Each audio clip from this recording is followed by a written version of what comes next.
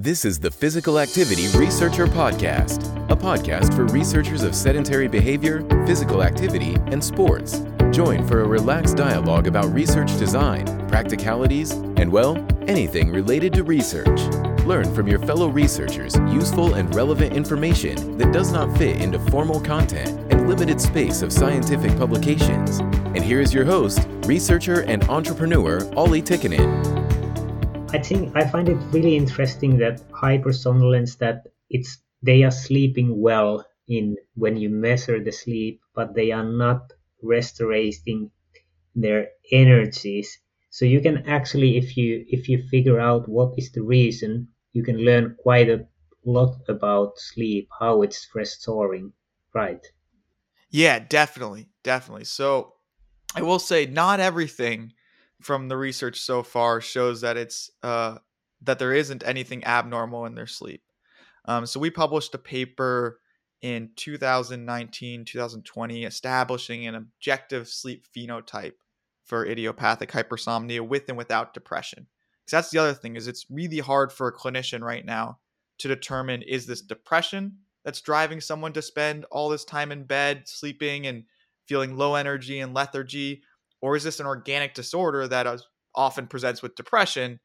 And that kind of directionality becomes a major challenge. But we published a paper that showed a deficiency, a reduction bilaterally, so across both hemispheres, in slow wave activity. So in the first episode, we talked about how slow wave sleep is kind of the proxy, we think is the mechanism by which we establish restoration. There's a much more that goes on below that basic scientists are teasing apart.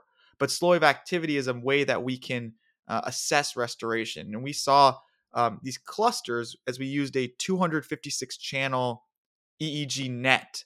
We saw these pronounced clusters that will reduce slow wave activity on kind of central parietal regions.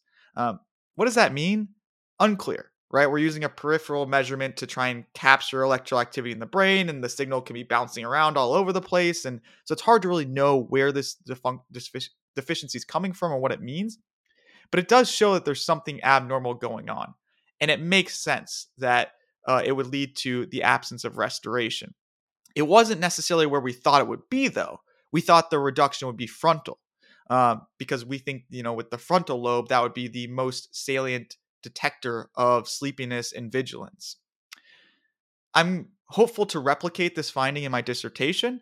And if so, that can lead to expansion of assessment to utilize a differential EEG montage to better characterize their sleep. But that's just to point out that there does seem to be some hints that not all is well in their sleep.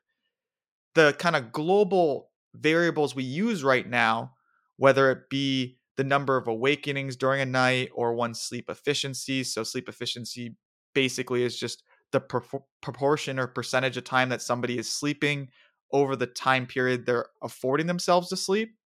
All of that seems to be within healthy ranges. But that may be too surface to really capture the disturbances that we need to.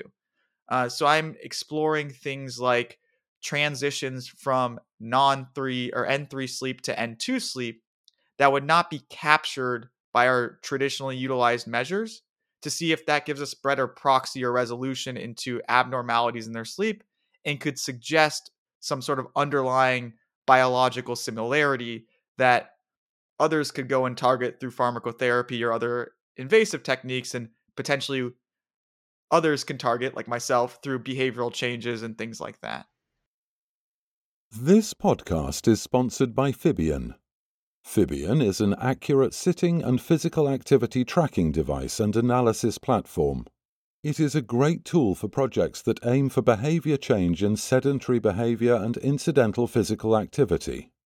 Fibion provides easy-to-understand PDF and web browser reports for participants. Other features include comparisons to recommendations, linking results to health risks, achievement cards, and interactive goal-setting tool. In addition, Fibion provides an API that allows for easy integration to other systems and applications. Learn more about Fibion at fibion.com/research. Fibion, from researchers to researchers. And how do you see any link between long COVID and hypersomnolence? The long COVID seems to be that people are tired all the time and they mainly spend their time in bed. Do you see some links, and could long COVID teach something about hypersomnolence? Fantastic question. And before I answer that, I just want to say we saw a major uptick in narcolepsy prevalence and incidence around H1N1 when the avian flu came out. And the rationale for that is narcolepsy in some ways manifests as kind of an autoimmune disorder. And so viruses can often trigger that cascade of response. Now, I would suspect we see a similar thing in narcolepsy around COVID as well, just because of the fragility of the autoimmune. We just haven't seen that data yet. There's been theoretical considerations that hypersomnia itself is an autoimmune condition. It's also been considered a circadian disorder in some ways. That one's a bit more complicated to parse through. But we haven't seen the same rise in prevalence or incidence around viral infection and hypersomnia. There actually is some data out there that one's exposure to mononucleosis leads to higher susceptibility for hypersomnia, but it hasn't been fully fleshed out. And I think that's kind of the heterogeneity of the condition. So I just want to pause there and say that I don't think that COVID right now, based on what we say, is likely to cause organic idiopathic hypersomnia, whatever that is, right? But what I do think is that, as you pointed out, the long COVID increases one's fatigue and just general sleepiness, which leads to major changes in their lifestyle, such as being more sedentary, in bed for longer periods of time. And the body's going to adjust, right? So I think of it in the sense as the body receiving this information of, okay, we went from being awake 16 hours a day and needing to turn on and upregulate certain wake processes to sustain that, to now we're only going to be awake for 12 hours a day. Okay, well, I'm not going to put as much attention into the upregulation of those wake processes. And instead, I'm going to allocate them elsewhere and kind of conserve them. And then I think the way I see this is the plasticity of a human. Now you're entraining the biology. And that in turn could eventually manifest even when COVID itself is removed from the equation. The patient phenotype looks like idiopathic hypersomnia at the end.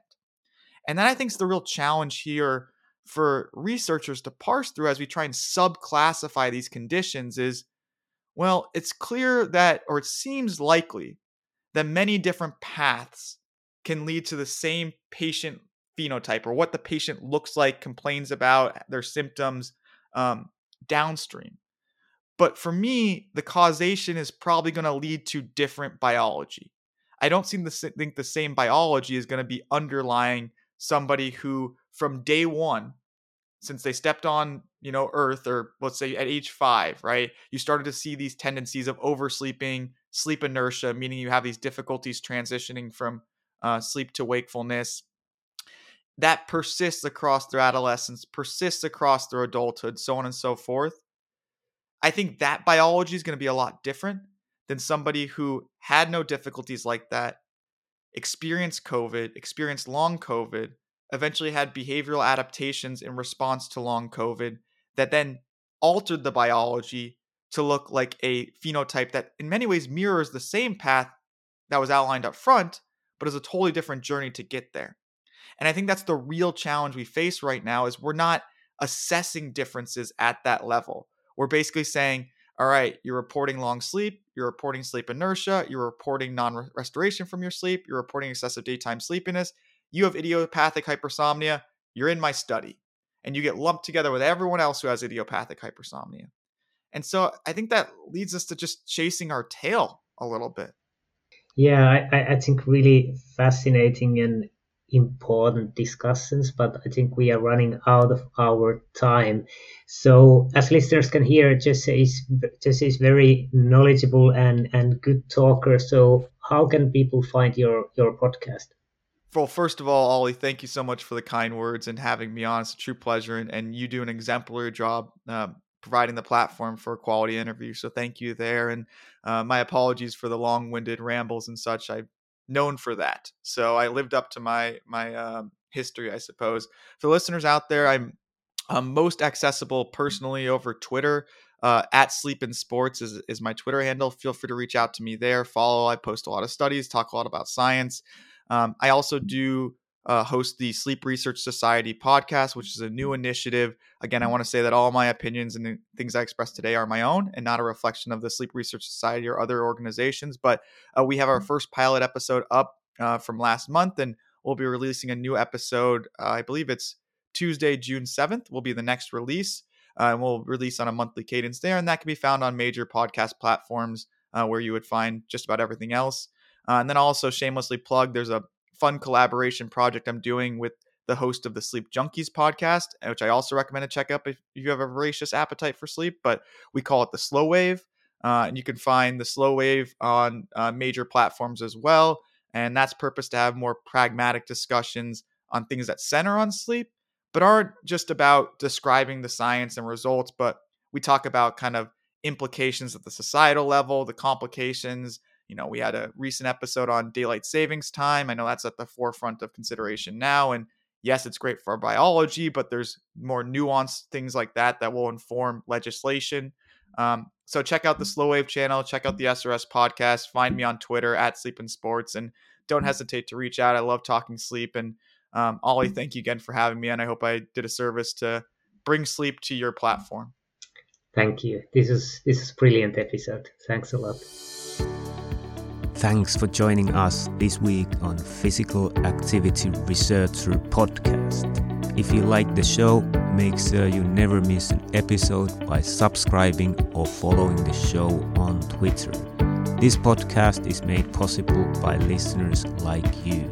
Thank you for your support. If you found value in the show, we would really appreciate a rating on Apple Podcast or whichever app you're using. Or if you would, in a real old school way, simply tell a friend about the show. It would be a great help for us. We have a fantastic lineup of guests for forthcoming episodes, so be sure to tune in. Thank you all for your support and have a great day.